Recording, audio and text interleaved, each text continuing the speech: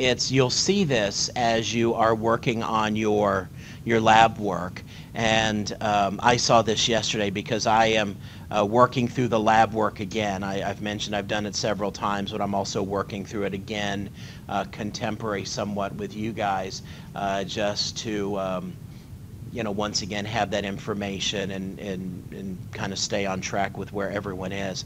And you'll see that as you're working on things, you can kind of see the work of your fellow students. Now, you probably won't necessarily know who they are, but you'll see, oh, look, whoever person 7 is, they already did this, because you can see their information in the system.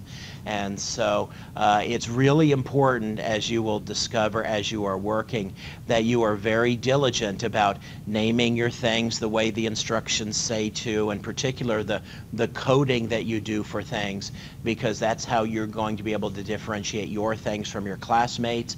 It happens, fortunately, very, very rarely, but I have had a couple of incidents where students have gone in and I'm sure inadvertently messed up the work of a classmate. And none of you, I'm sure, want to do that. So please make sure that as you are doing your work that you're working carefully so as to be respectful of the other people that you are sharing the system with. That's all I had written down for pre-class kind of things for us to talk about.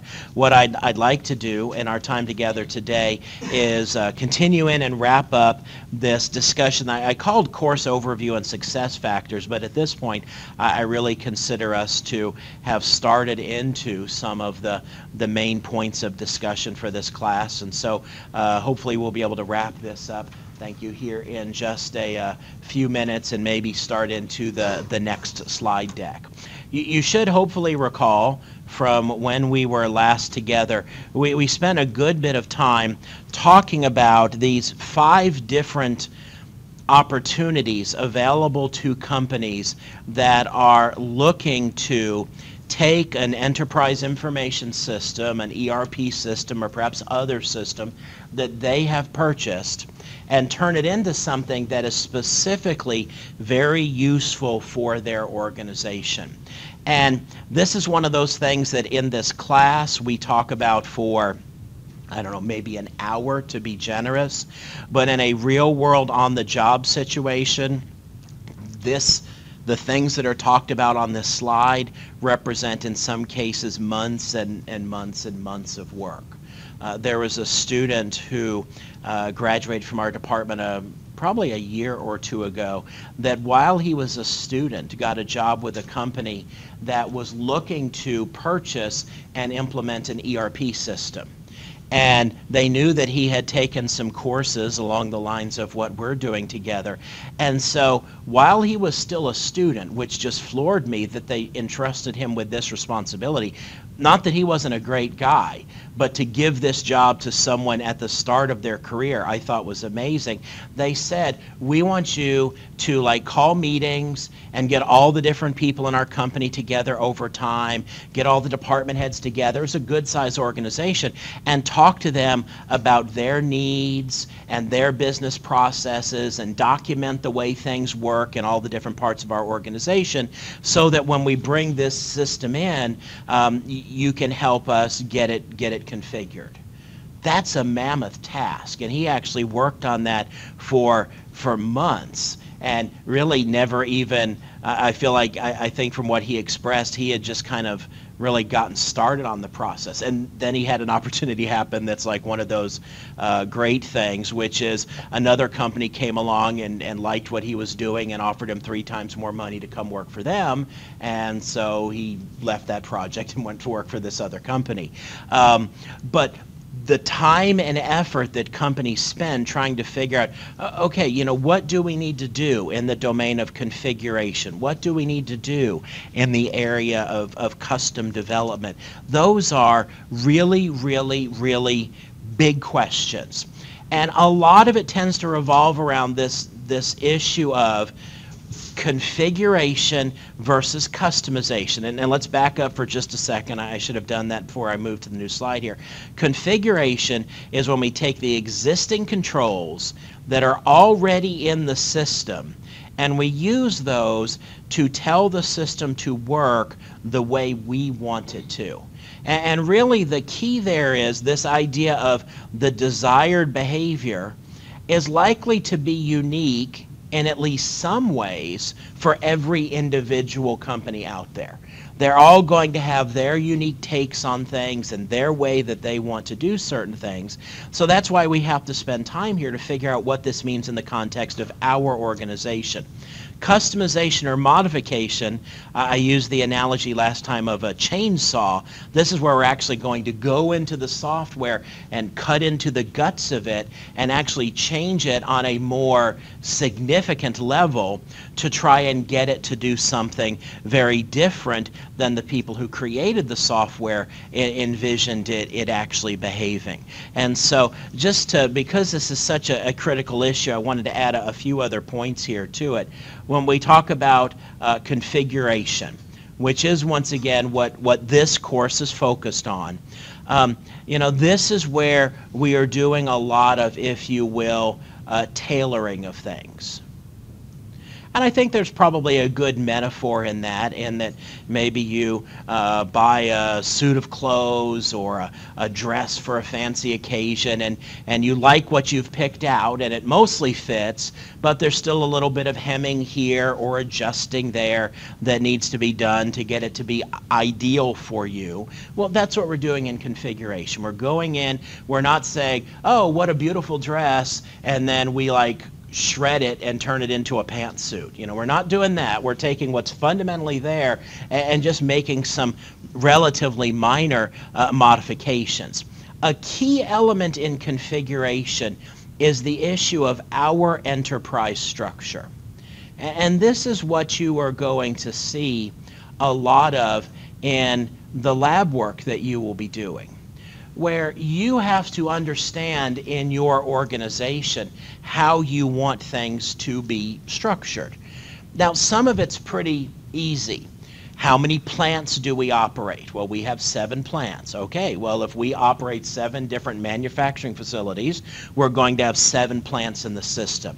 But other things get into, and I don't want to get ahead of myself here, how do we grant credit as an organization?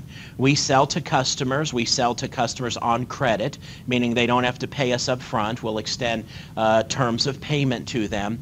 How do we make those decisions? Is it a very decentralized process? Is it very centralized? Do we do it one way all the time, or do we do it in different ways? And so how do we want to structure our credit control processes in our organization? There's an enterprise structure element of that. And so what we wind up building, at least in a virtual sense, while we might not create a formal diagram, is some kind of diagram perhaps that illustrates how all the different parts of our organization fit together and relate.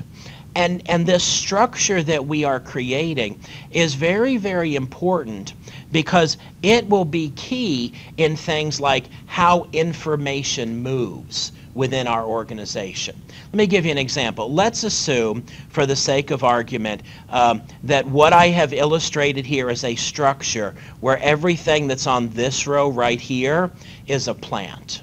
So we have plant 1, and we have plant 2, and we have plant 3. Well, what this structure would imply, without us truly understanding what all the circles represent, is there is a relationship here between plant 3 and this circle that's above it. So from an information reporting structure, it seems logical to me to realize, okay, whatever information is manipulated and controlled and maintained in plant 3, at least some of that might be passed up the food chain to this, whatever this other circle is right here. And ultimately, what's in that circle might be passed up the food chain to this circle, and perhaps it might also be passed along to what we'll just call a sibling, another lateral circle here. But can you also see that kind of what happens in plant P3 might be totally irrelevant from plant P1 over here? because they're kind of in totally different parts of the diagram. There's no inherent connection. If we think of this almost like an org chart where we have a flow of authority, there's no direct connection between the two of them.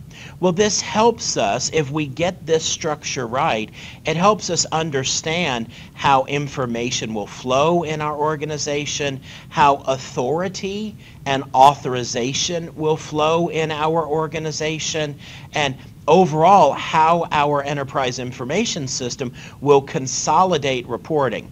For example, if we look at this diagram here, which is admittedly crude and not really reflective of a fully elaborated realistic diagram, if we were thinking in terms of putting together a financial accounting statement, well, we might say we want an income statement that reflects what I've already circled here in red.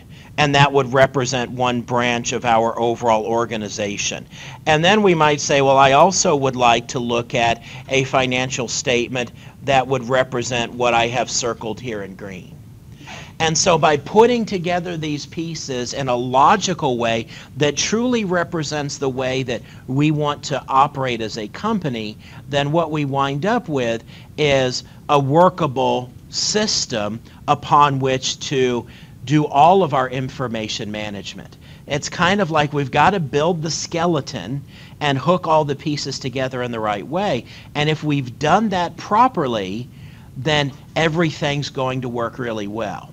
But it's kind of like, I don't know, if we came in here with like a skeleton from a biology class or something and none of us knew much about anatomy, and we just like put sockets together where they would snap in. You know, we might wind up with like a knee where a shoulder should be, and a person having one arm and one leg off of their main torso, and all the pieces snap together, but what we'd wind up with is not really what we would consider to be an appropriate human representation. We can put these pieces together in any number of different ways. The key is for us to put them together in a way that makes sense for our organization. I often like to think of this almost like Legos. And I don't know if you played with Legos much as a child. It's kind of one of those fairly universal toys. I'm guessing that at some point in your life, all of you have at least touched a Lego.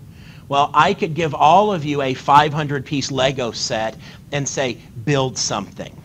And some of you might build something that would be really, really incredible, and some of you might build something like I tended to do as a kid, which was like build the world's biggest rectangle. I was just all into like geometric shapes, and so I would build like probably a 500-piece giant three-dimensional square. That was the kind of stuff I would do.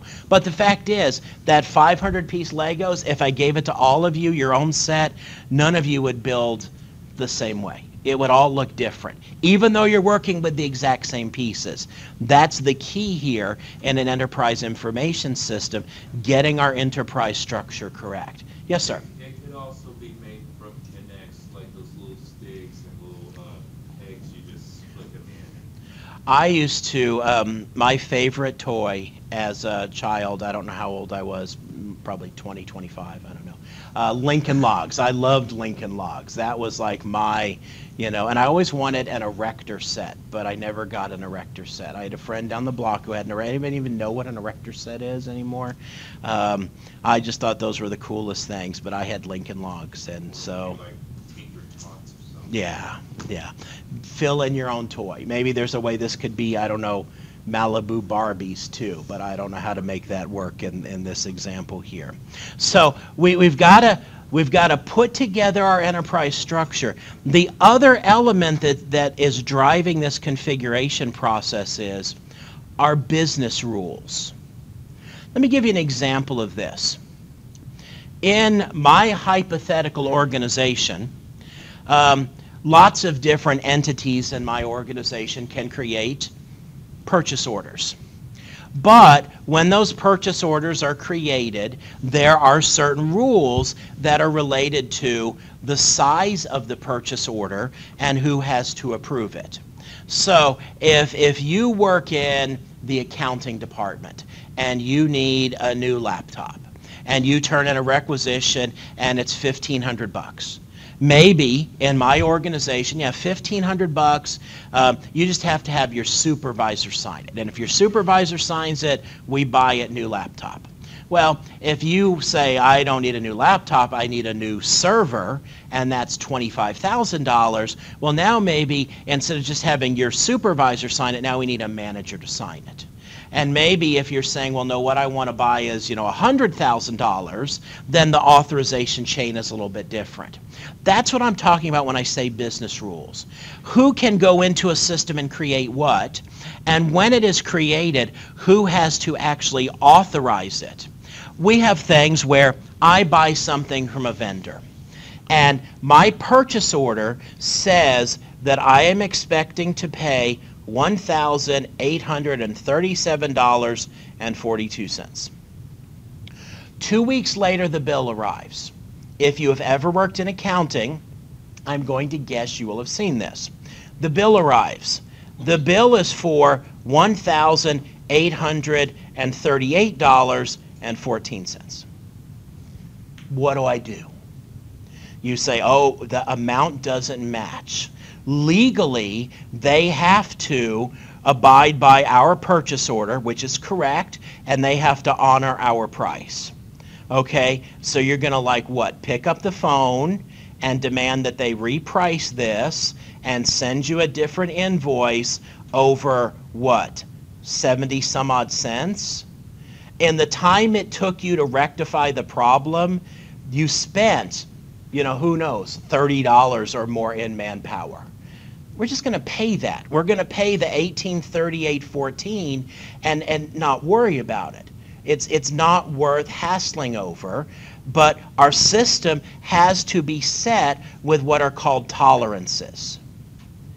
And, it's kind of an interesting thing. In this case right here, that 72 cents doesn't seem like that big a deal. Well, it's all based on context here.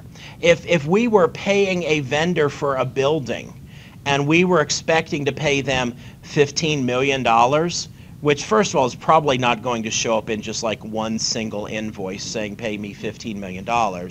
But if we were expecting an invoice for $15 million and it showed up for $15,010,000, we might still pay that, because in the grand scheme of the overall 15 million, that 10,000 is kind of small beans. Now, if this invoice up here was supposed to be 1,837 and it showed up and it was 11,837, then we're going to be picking up the phone and we're going to be making calls about that.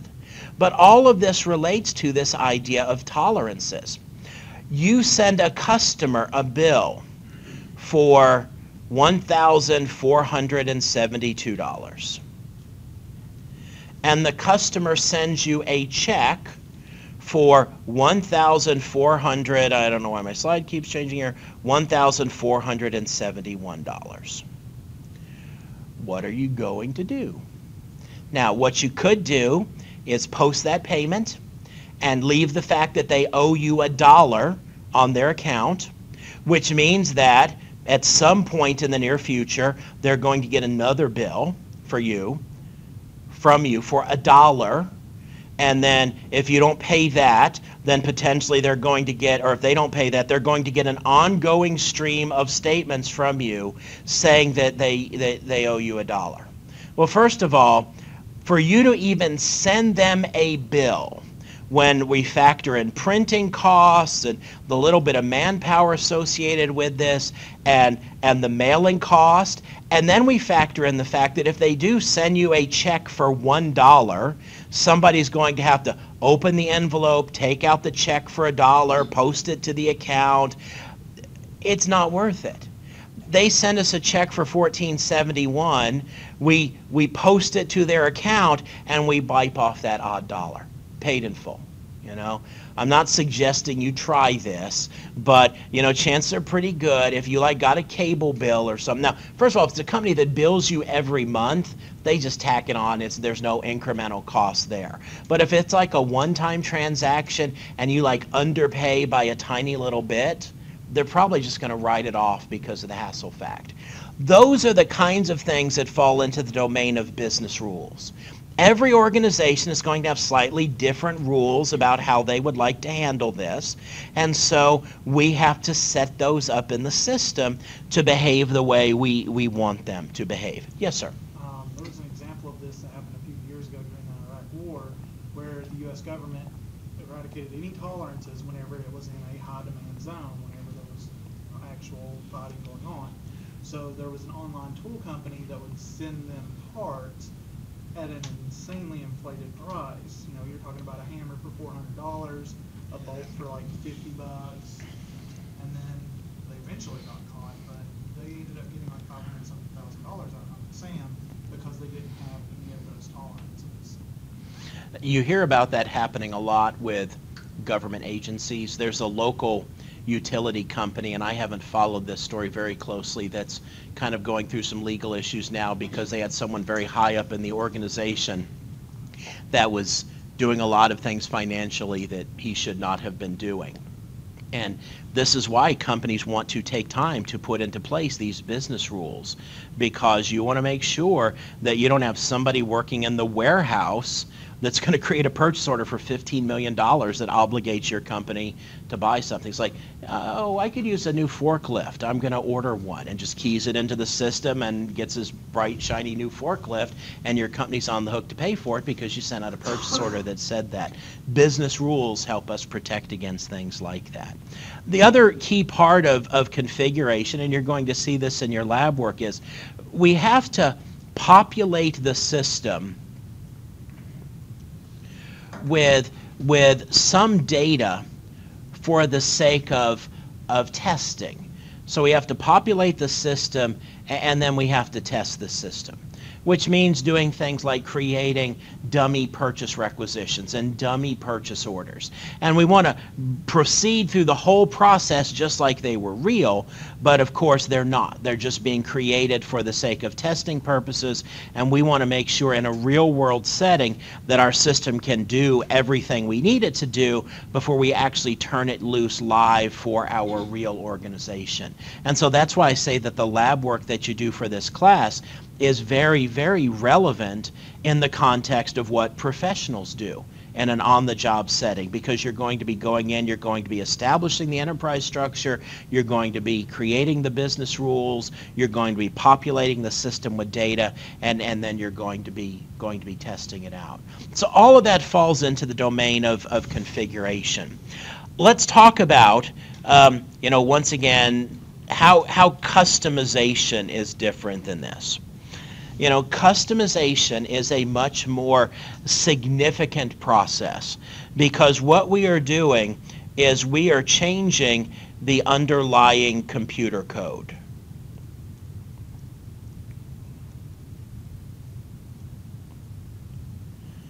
And so we are looking at taking a much more radical step here.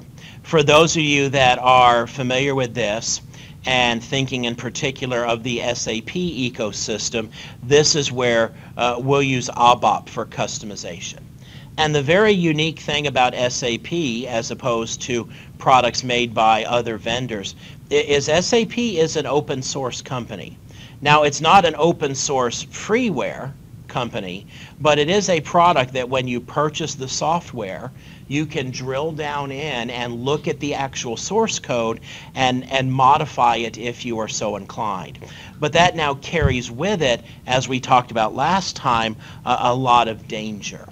And so what we are doing here is we are looking at extending. I don't want to use the word extending. I want to use, we're changing the system capabilities. So now we have moved beyond just things that we can do by way of flipping a switch, and now we're engaged in much more surgery to accomplish what we need. And I think we hit this pretty hard last time, but I'll add it to the list just for the sake of completeness to review this. We really want to avoid this. And why do we want to avoid this? It can make maintenance down the road much more challenging, because now we're no longer running a standard installation of whatever software it is we're talking about. Now we're doing our own thing. which means that we can't pick up the phone and call technical support because they don't know what we've done. We have to be prepared to support ourselves in this situation. It can potentially cut us off from update streams, things that we might want that are new features and new functionality. We can't get those because we've changed our system, and these new things would break some of the functionality that we have already added. So, update patches and stuff like that. absolutely, same idea. And the same thing that happens with your word processing software or your operating system where the company releases patches, same thing happens with enterprise information systems. They release security patches, they release bug fixes. We want to get all that stuff to make sure that our system is operating at peak performance. Now, what I'm about to share with you is a key thought to keep in mind. And I wrestled with whether it's too premature in our overall discussion for us to talk about this. And I came to the conclusion that we can put this here because I think it will ultimately make sense for us. There is a lot of controversy about this issue of, do we engage in customization? Now, realize what I'm saying here. I'm saying that you can go in and with any enterprise information system, you can configure it any number of different ways. But let's face it, that does place a limitation in that there's only so many different scenarios that could be supported. Suppose we want to do something that is different than what configuration will allow. Do we want to engage in customization or not? Let's say, for example, that in our organization, we pay bills in a really, really weird way. And in our organization, when it comes time to pay bills, we write out a paper check, and then 5 different people in our organization have to touch the check and yell Yahtzee, and then we can send it to the vendor, okay? Guarantee you that's a unique process to our organization, okay? I'm not aware of any organization runs their business that way. We look at that and say, oh wow, SAP ERP does not support our very important Yahtzee process in buying. What are we going to do? We need to customize the software to support Yahtzee. Well, here's the thing about business processes. If we represent, I'm going to draw a very, very simple diagram here.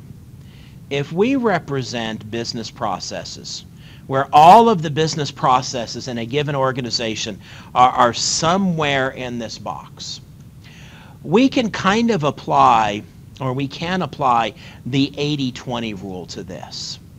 And we can say that, 80% of what we do as an organization is standard stuff. It's not different than other companies that are out there. There might be a slightly different way that we do things, but fundamentally we do things the same way that every other company out there does. And so what companies tend to do in these areas is they employ something that's called best practices, which means that in our industry, we have figured out the best way to do something. And we do it the same way everyone else does. Now, the thing with these 80% is the reason why these are standard best practices that everybody does the same way is they tend to be non-competitive, which means that they don't really differentiate our company from other companies that are out there in the eyes of our customers. Payroll. Is payroll an important business process? To your employees, it is. Okay? People want to be paid. They want to be paid the right amount. They want to be paid on time. Is payroll something that companies need to reinvent for themselves and do it in a totally different way than every other company out there? No. All employees care about is I get my check the first of the month, or I get my check every 2 weeks just like I'm supposed to. I don't care whether Apple does that and Google does that and Microsoft does that. Everybody pretty much does payroll the same way.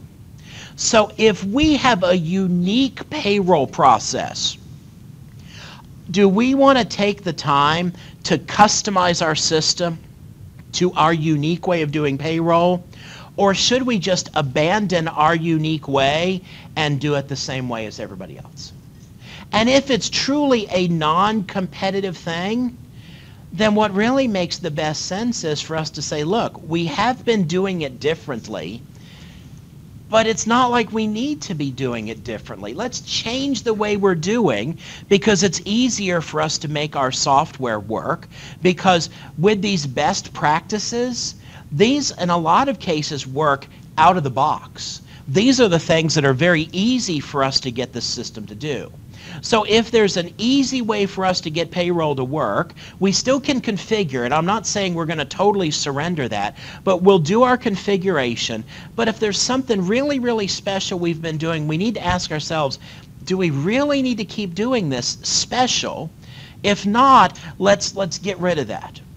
All right, well then, there's these other 20% of the things that we do, which is represented by this slice over here on the left, that we could also apply the 80-20 rule to that. And so I'll cut that 80-20.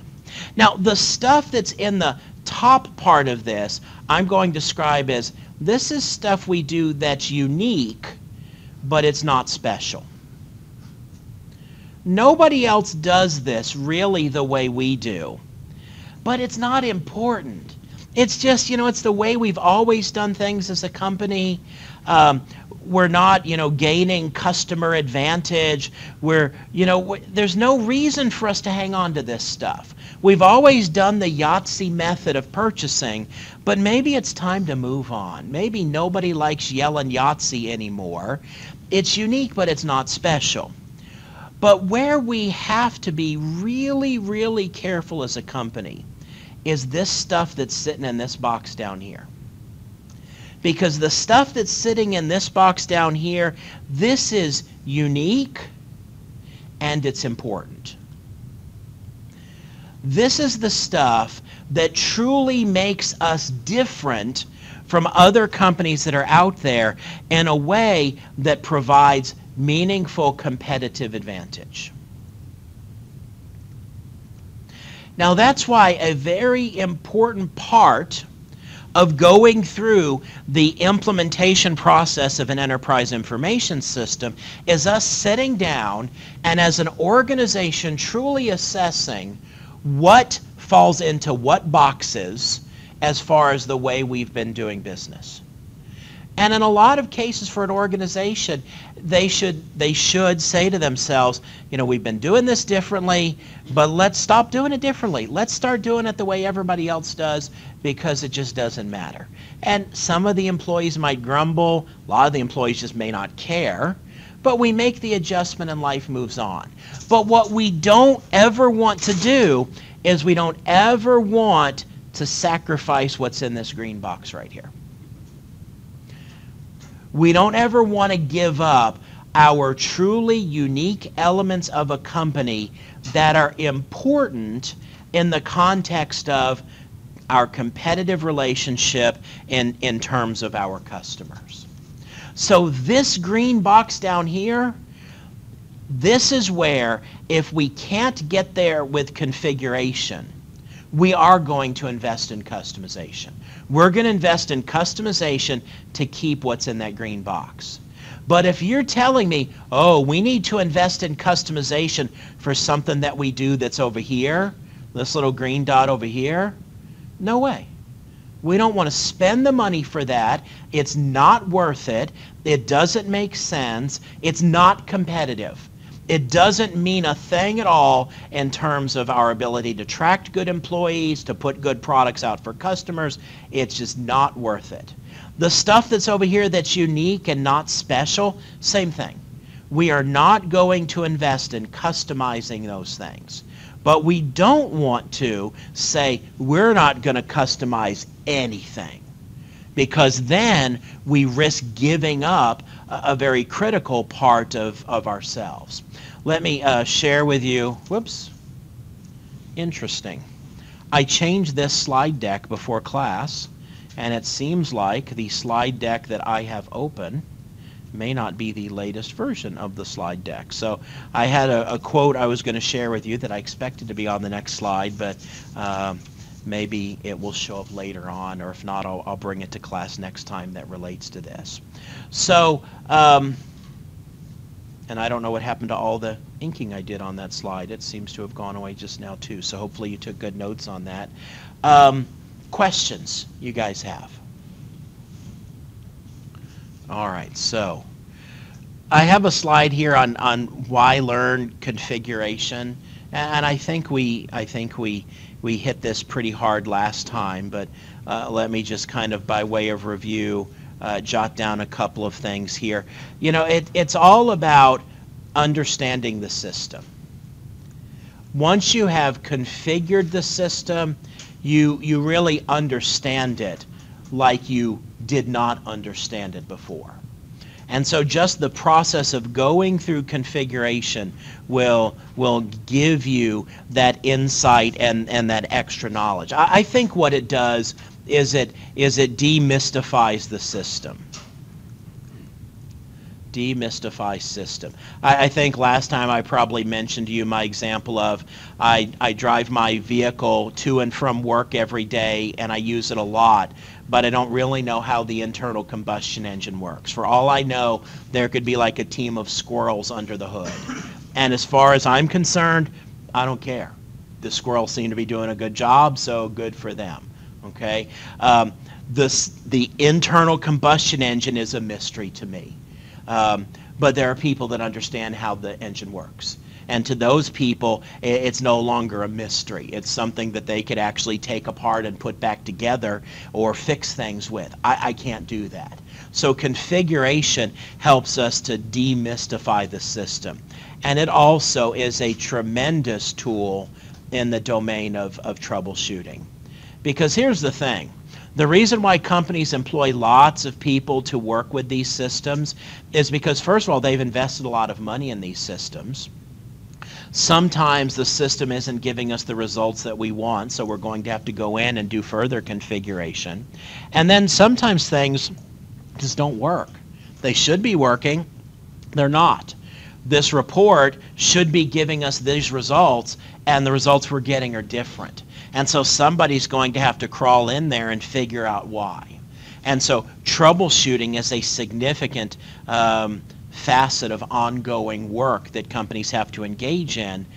Configuration will really aid you with that. And that's why I really think that if you make mistakes in doing your lab work, you know, first of all, don't make mistakes on purpose. But if you make mistakes and then have to troubleshoot those and figure out where you went awry and fix it, that's not the end of the world. I mean, that can create a really good experience. I don't know how things will play out this semester. It's actually really interesting. I think it was 2 or 3 years ago, I had a class that for whatever reason, they seemed to be very, very skilled at creating very, very odd problems. And I don't know if they just didn't work carefully or what. But I would get emails from people, you know, I tried to do this and I can't, can you help me troubleshoot it? And they had done some things that I was like, how did you do that? You know, what's actually leading us here? And we went through the process and we troubleshooted it or shot it or whatever the past tense of that word is and solved the problem. And then I think it was last year's class where it's like, everybody did great on their homework. Nobody had any problems, and I was kind of disappointed because what I like to do is as people run into problems, I like to come to class and talk about them, and I don't ever mention who sent me a problem or anything like that, but I say, hey, look, here's the problem somebody in the class ran into, here's the error message they got, here's what we had to do to fix it. And you can learn from that. You can learn a lot from making mistakes, and that will happen to us in our lab work this semester. Along those lines, let me give you some particular advice as you are doing your lab work in the system. And this first thing that I'm going to explain to you please listen very, very carefully because it will save you a lot of angst. I've mentioned before, I am happy to help you, and I am sincere in that. And when you send me a request for assistance, I try to respond to it very, very quickly. But I can't always respond immediately. You know, especially if you're like doing your work at 1 a.m., there's a really, really good chance I'm asleep then, okay? And so you're working along and you have a problem at 1 a.m., you send me an email, and best case scenario, it's probably going to be 6 or 7 before I reply. So if you can troubleshoot things on your own, that's what you want to do. These 3 little symbols that I have put at the end of this line are very, very important. This guy right here, this little I, that is an information icon. You will see those from time to time when the system just gives you messages. Now, there are a couple of different ways that the system can display messages to you, and you can actually configure this in your SAP GUI. By default, when you are working along and the system wants to give you a message that says like, okay, or I did that, or yes, I saved that, the message will show up in the bottom left of your SAP GUI in the little system bar there. You can also go in and through the pull-down menus, and I'd have to look and see specifically what the menu is. If any of you want to know this, send me an email and I'll look it up. You can have it where the system, instead of doing that, will pop up a dialog box. And so messages that would normally show up here will show up with a dialog box, so they're much more, you know, in your face, and then you click on the OK button to tell the dialog box to go away. Okay? Whether it shows up either place, you're going to still see that little shape there. The difference is, though, down here it's going to be really tiny, and here it's going to be much larger. When you see the I, the system is just telling you something. Okay? And realize that doesn't mean you did anything wrong. That doesn't mean anything bad has happened. That pretty much means everything is good and going just the way you expected. So that's the information one. Now, this is the one that tends to freak people out. The yellow one with the exclamation mark. This is a warning. Now, warning messages are to be expected. Sometimes the system's just telling you, you're getting ready to create something. That's a big thing. Are you really sure you want to do that? Yeah, I want to do that. But it's just telling you, okay, are you sure you want to do this? So it's going to ask you that. Warning messages will show up either of the 2 places that I just mentioned as kind of a way of asking you, are you sure? And what you're expected to do at that point is press enter. And when you press the enter key, it goes away and life continues. So what you'll see in a lot of things is you're going to do step 1, and then you're going to do step 2, and then before step 3 will occur, it's going to display a warning message. And when you hit enter and say OK, it's going to take you to step 3. But what I will frequently have happen is students, they'll like do step 2, and they're like, I got this message. Did I do something wrong? And that's why I always ask for screenshots, because I want to see what you're seeing. And they'll send me a screenshot, and it's just a warning message. Now, your lab will tell you, press enter. And that's what you should do. That makes the warning message goes away and lets you move on to step 3. So don't let warning messages freak you out. Now, the one, though, that is concerned is this guy right here. The red guy in the triangle with the white exclamation mark. That is an error message. That, generally speaking, means something has happened that needs to be fixed. Now, there are some exceptions to what I have just told you. For example, let's say that to test the system out, we are putting in an accounting posting. All of you did that when you played ERP Sim. It's actually, not that I expect you to remember this, transaction code FB50. And if you wanted to invest in capacity improvement or speed up your manufacturing process or reduce setup time, you ran transaction FB50 and you put in an account number and you debited and credited accounts. Okay, we'll do some of that this semester. That's just a straight post to the general ledger. That transaction is assuming that you work in the accounting department and you've got a stack of paperwork in front of you and you're going to do one set of postings and then save it and then do the next set of postings, and your job is mainly going to consist of doing a series of postings. So you're going to do your posting, you're going to do your transaction, you're going to hit the save button and it will say posting saved or something like that. And then you'll hit the back button to go back and do something different, and it will say, you are about to lose your work. Do you want to continue? Well, the thing is, when it says you're about to lose your work, it thinks you were going to put in another posting. The thing that you did, and you saved it, that's done. It thinks you want to do another one, and you don't. So there are some times when you have to think about the context and say, okay, it's telling me I'm going to lose my work because I haven't saved, but I just hit the save button and it told me okay, it assumes that I'm trying to do this again. So there will be a few instances where things like that will happen.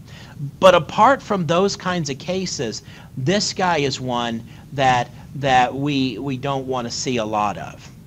Now, what happens when you see them? Read what it says. I mean, I don't say that to be insulting to you because I do the same thing.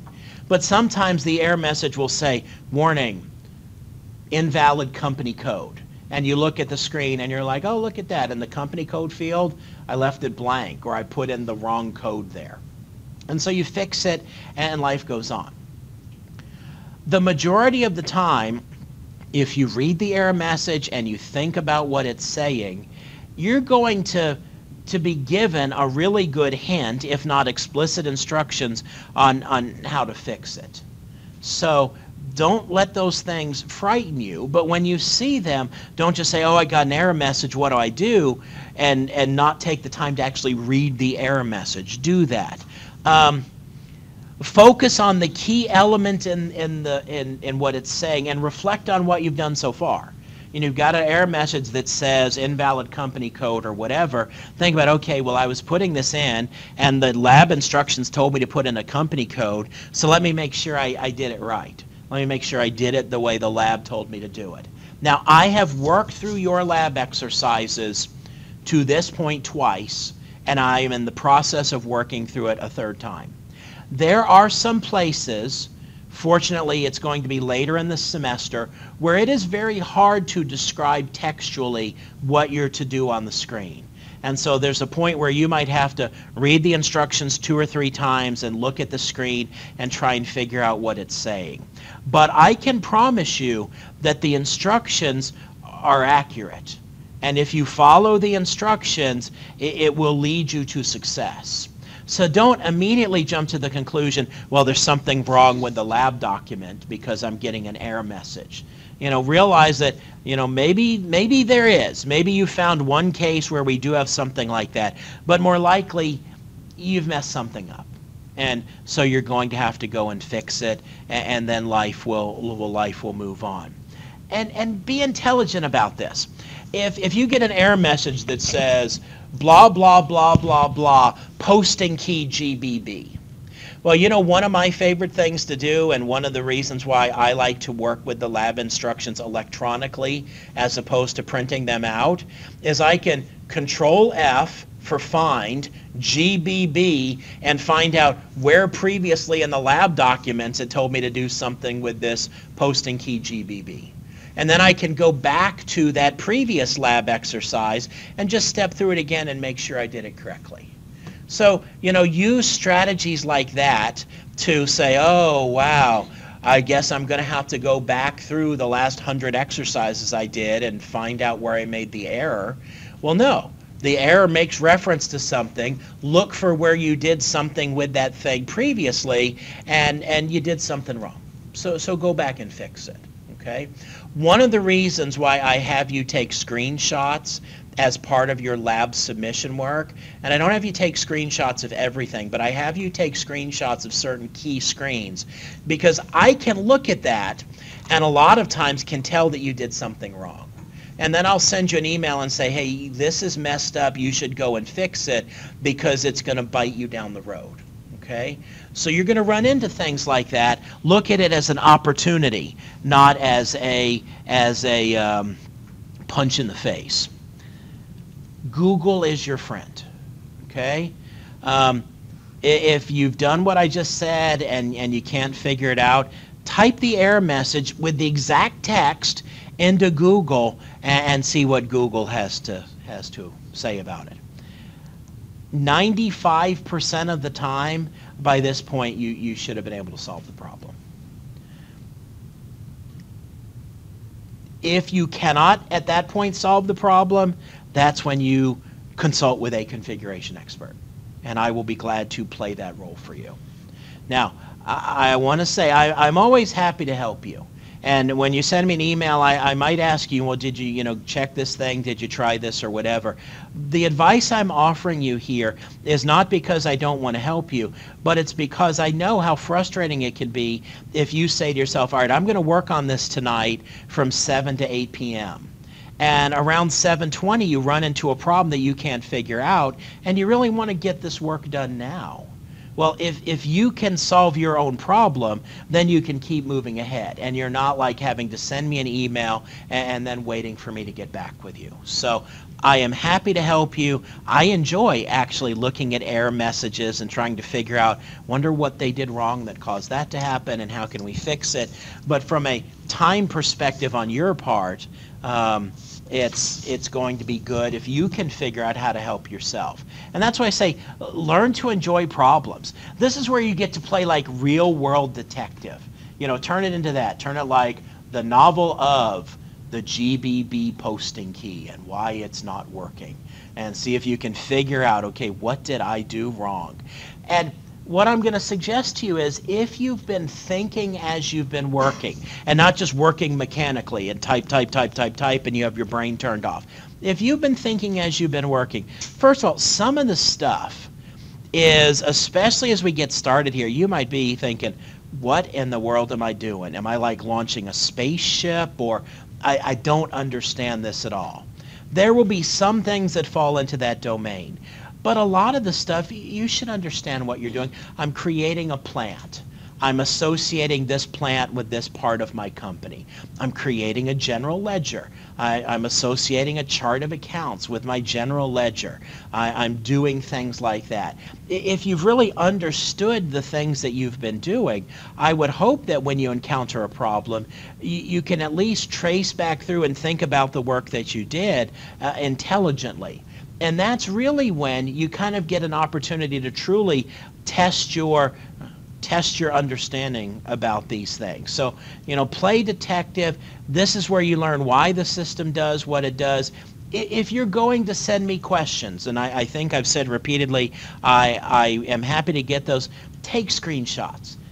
Just take a screenshot, attach the screenshot to your email, send it to me. Otherwise, I'm flying in the blind. And I would like, from my perspective, if you send me a question, 5 minutes later I send you back the answer.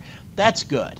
If you send me a question, I have to send you back a question, then you send me back an error, another answer, and I send you back a question, and we have to swap 5 or 10 emails. All that's doing is taking time out of your busy schedule. So screenshots go a long way to help with that. I want you to solve your own problems, but if you've gone through the prior steps and you're stuck, email me, give me screenshots, give me detail, and I will help you. And as it says here, sometimes I might take some of your screenshots and bring them to class and show them to people. And I'm telling you right now, I'm going to do that, and your name is never going to be on any of those things. And beyond that, it's not, you shouldn't be embarrassed if you made a mistake. And so, if I pop something up and say, here's a problem, and a lot of times I'll batch these up and I'll be like, okay, here are 10 problems that students in the class have had.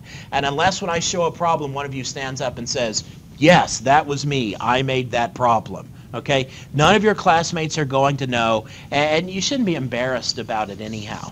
So that's how things will work. I had one last slide in this section, so I'll go ahead and show it with you. Remember that the slide deck here was on course success factors. I really want to encourage you to not think of this class in terms of, okay, we're going to have our midterm exam on such and such a date, therefore I need to start studying the week before that.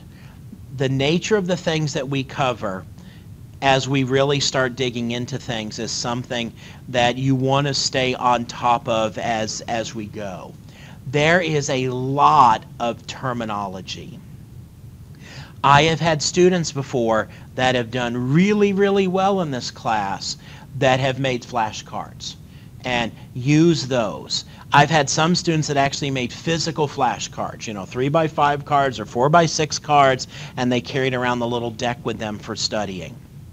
You will find flashcards out on the internet that students have taken for this class previously, or students have taken this class previously, have created, and they're still out there using various websites and apps and so on. I've seen 3 or 4 of them. Some of those are great, some of those are fine. Some of them, the student made flashcards up until the midterm and then I guess got busy afterwards and that second half of the semester is not there anymore. Or some of them you can see some of the flashcards, but you have to pay a license, you have to buy a subscription to the site to see the rest of them. I don't know that I've seen anything out there like that I would say is worth paying for. But this idea of creating flashcards and using those to help you with terminology in particular, I really encourage you to do that. I have had students that get in the habit of coming to class a few minutes early and just kind of quiz their classmates as they're sitting around. That, I think, works really well. We will have quizzes this semester.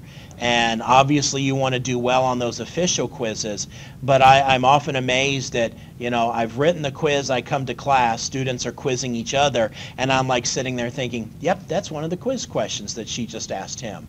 And sometimes students will ask all of the questions on my quiz of each other before I give the quiz. And when you do that, you tend to do pretty well on the quiz. So, maybe some of you might want to plan on coming to class a little bit early and quizzing your classmates. Use your homework as a tool for studying and for reviewing key points and things of this sort. The grading in this course is you're not writing any reports, you're not going to make any speeches. Your grade in this course is homework questions, lab work, and tests. Okay? So you got to come up with a good process on your own for how you're going to achieve success with those things. But I think it is very, very doable and something that I would encourage you to put some thought into here as we are early in this semester. Questions? All right, give me a second, and I would like for us to jump into the first major point of discussion for us this semester, which is Introduction to Business Processes. And you should find that at least a portion of the discussion that we will tee up today relates to things that are in your textbook. Sometimes we will parallel the book fairly closely, sometimes we will diverge from it. This one tends to parallel the book pretty closely. So to get us warmed up here and to get you guys talking, because you haven't really had much opportunity so far today to talk, this was really one of your homework questions. What is a business process? And who can give us an answer to this? What is a business process? Series of activities designed to produce a specific result. Series of activity designed to produce a particular result. Sounds good. I would like the word business to be in there somewhere. series of activities undertaken in a business to produce a desired result, I think would make that perhaps a little bit better answer. There are 4 key things to think of when thinking about a business process, and this was mentioned in your textbook on pages 16 and 17. Some of you included it in your answers, some of you did not. It's important I didn't take off points if this wasn't part of your answer. But when we think of a business process, one thing for us to think about is the trigger for the business process. Another thing for us to be thoughtful about and understand are the actual process steps in the business process. First we do A, then we do B, then we do C. So we have the trigger that gets things started. We have the steps themselves. We have the data flow. What information moves from step A to step B and from step B to step C? And understanding that data flow is going to be key here. And then, as was mentioned in the definition that was provided, the outcome is a key element of understanding any particular business process. So trigger, steps, data flow, and outcome. Trigger. This idea of this is something that happens that kicks off a business process.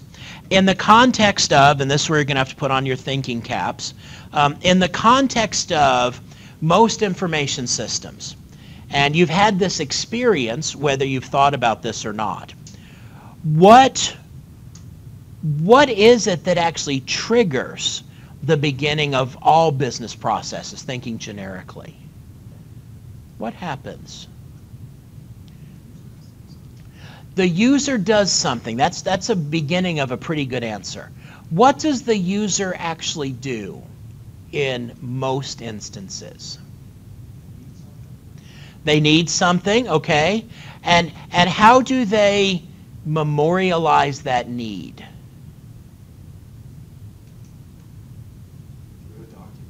They create a document. The trigger to most business processes is the creation of a document. So we want to trigger the purchasing process, we create a purchase requisition. We want to trigger the manufacturing process, we create a planned order. And we're going to discover as the semester goes along, that these business processes begin when a document's created. And so really what you have, if you envision this in terms of the internal functioning of the enterprise information system, the purchasing process is sitting there saying, give me a purchase requisition, give me a purchase requisition, give me a purchase requisition. And it's just waiting. And a user goes in and creates a purchase requisition, and it's like, I got a purchase requisition, and it takes off and does its thing. And then it just comes back and says, give me a purchase requisition, give me a purchase. So the system is looking for these documents to be created, and then when these documents are created, they actually trigger the process to begin. Well, if you really think about that, what I've just described, then you also realize that that also is kind of the way these process steps work. You have a trigger, you have a document that's created that triggers the process to begin. And that step in the process creates another document or updates the document that then the next step in the process sees, and it says, oh, okay, now it's time for me to do my thing. And so a lot of what is happening in these business processes is the creation and modification of documents. And that is how data flows throughout systems. You know, we tend to, particularly those of you that are computing people, tend to think in terms of putting a record into a database. Well, in an enterprise information system, we think of filling out information in a document. Now, that document, in almost every instances in contemporary organizations, is going to be electronic. We could print it out if we wanted to, but most of the time we don't need to. So we have a process that will, over the entire sequence of steps, create and or update 10 different documents. And that's how we keep track of things. And this gives us something critically important from a business perspective. What does having all of our information flow captured in a sequence of documents like this provide for us? Mr. Accountant, what does having a sequence of documents that describe everything we have done provide for us in an accounting context? Right, but thinking more generally, no pun intended. What does that enable us to do that is a very important audit? We can go back and audit exactly what's going on and know why did we ship that to that customer? Well, let's look at the document. Here's the document right here that says to ship this to this customer. Where did that come from? Well, let's back up. Oh, look, here's this document right here. Oh, look at that. Somebody typed in 10,000 where they were supposed to type in 10, and then the problem just kept propagating down. We could trace it back to the problem. I'll say more about this later in the semester, but SAP is currently releasing to the market their next generation ERP system called S/4. It is the successor to R/3. And I only introduce it to say this. One of the key features that SAP is excited about with S/4 is the way it works with documents. In a way, and I think they just love talking about this because it sounds so cool, it enables companies to do effective time travel. And what that means is you could say, 9 o'clock on a Tuesday morning, show me the state of our enterprise. And it will show you like all of your general ledger account balances. It will show you where you were in all of your different processes. And if you could envision, it's not going to be implemented this way, if you could envision like a little slider where you could slide back and forth in time, and as you were at a particular time, it would show you the exact state of your company at that given point in time. Well, if you think about it, if everything we do in our organization is captured in these documents, and all of these documents have dates and times on them, then we can go back and we could kind of replay a sequence of what happened in our organization. And that's what business processes and data flow through documents allow us to do. And so we'll come back to that theme as we continue our discussions. But a business process, trigger, steps, data flow, outcome. There's another important facet to business processes that is good for us to acknowledge here. And you had homework questions that had you talk about this, is the cross-functional nature of almost every business process. And we use that word cross-functional. You think in terms of functional areas, the marketing department, the warehouse, the purchasing department, payroll, and so on. A business process, step 1 may be done by this functional area, step 2 by this other functional area, and so a given process may cross 4 or 5 different functional areas. It's a cross-functional business process, and in reality, most business processes are. You weren't really asked this question in this way in your homework, but you were asked about this in terms of a manager. How does having a process-oriented view of a business differ from having a functional view of a business? Now, I believe your homework question is kind of phrased as, why is it important for a manager to have a process-oriented view? Okay? Same question, different wording here. Who can give me a good answer to that? I know a lot of you can because you gave me really good homework answers. So why is being able to think in terms of business processes an important thing for us to be able to do? I think we follow the 5 minutes before. Okay.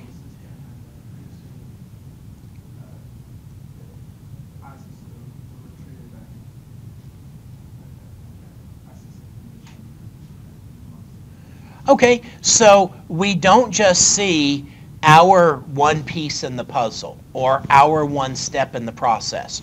We see the big picture. And if there's one thing a manager needs to be able to do, and I would suggest to you if there's one thing anyone in an organization ideally should be able to do, it's to see the big picture. and understand how all the different things should work together in concert to accomplish what it is that we're trying to accomplish. That is particularly important if there are problems to be solved, or we're having some kind of issue and we're going to have to trace through and figure out why this is occurring. But having that process-oriented view breaks us out of another thing that you ran into in your homework questions, which is the silo effect. What is the silo effect? It's where a person just kind of gets focused in on one little function of the business and they don't see beyond it on any direction. Don't see the forest for the trees. All I know is that my job is to, they put a widget in front of me, I take this sledgehammer, I bust the widget, and then I push the button and get the next widget. Okay? And that's an obvious extreme example, but a lot of people, they just know their little niche thing. And that's not a good situation, because just like we were just discussing, when problems occur, are you going to be able to solve them?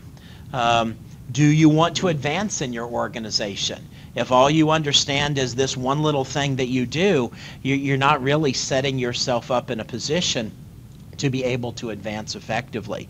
And so silo effect is not a good thing.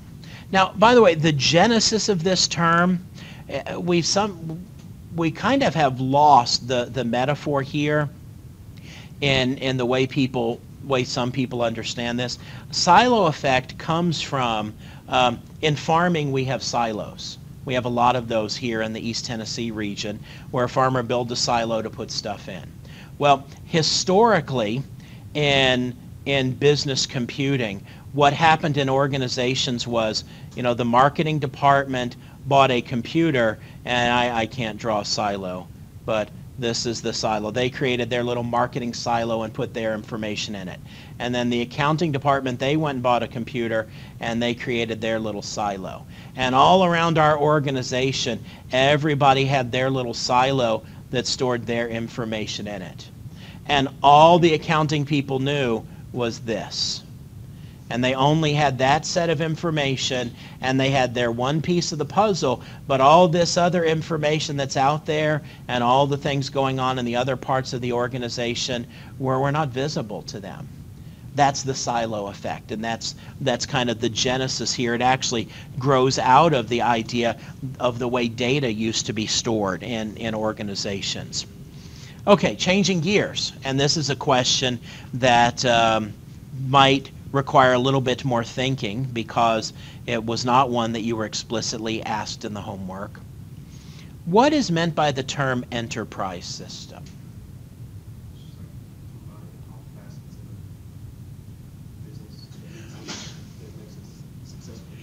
Okay, you gave me 95% of a perfect definition, but there was one word I were hoping you was or a set of words that I was hoping you were going to say that you did not say. No. Here, let me give you a hint. Okay, look at what's on this slide. Okay, and now let me go here and give me your definition of enterprise system again. You gave me a real. Who can help him out? What do you? What's that? Okay, that's a good word. But what's the other word? What's the word I'm really looking for here? No. Okay, a system that enables a company to execute its business processes is an enterprise system.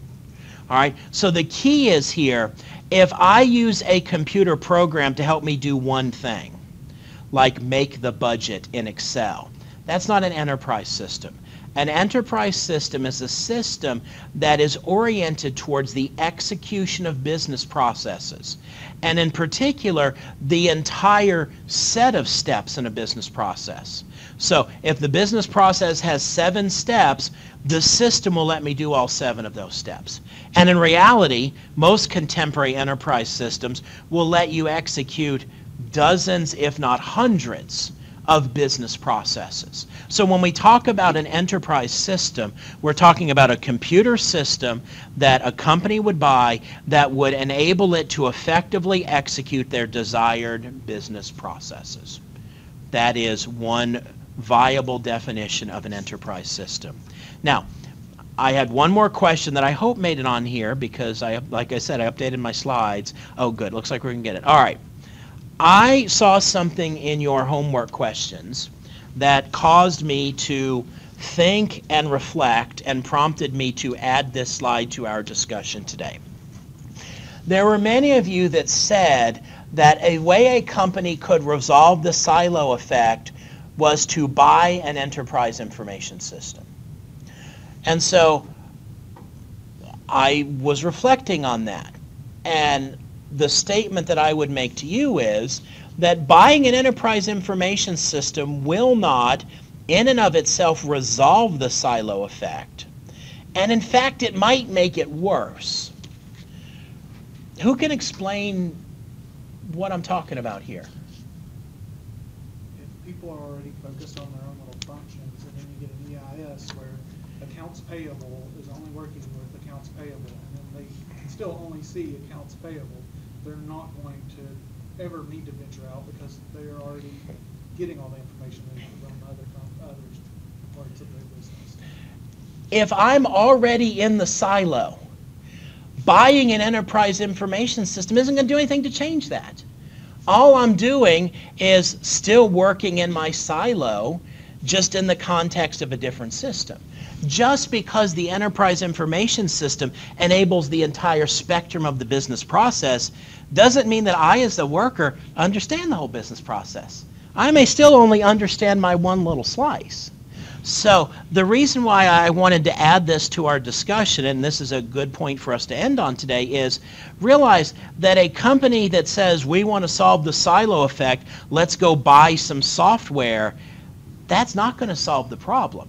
As many of you observed, it's about, encouraging your people to think differently and pushing people outside of their comfort zone and doing things like putting cross-functional teams together and encouraging employees maybe to, on occasion, work in another area to see how different parts of the organization behave. All of those things could be good techniques, but I don't think we can buy our way out of the silo effect just by purchasing a new piece of software. I think that, in fact, many organizations would see that that would exacerbate the problem. Questions about anything before we call our time together today to a close?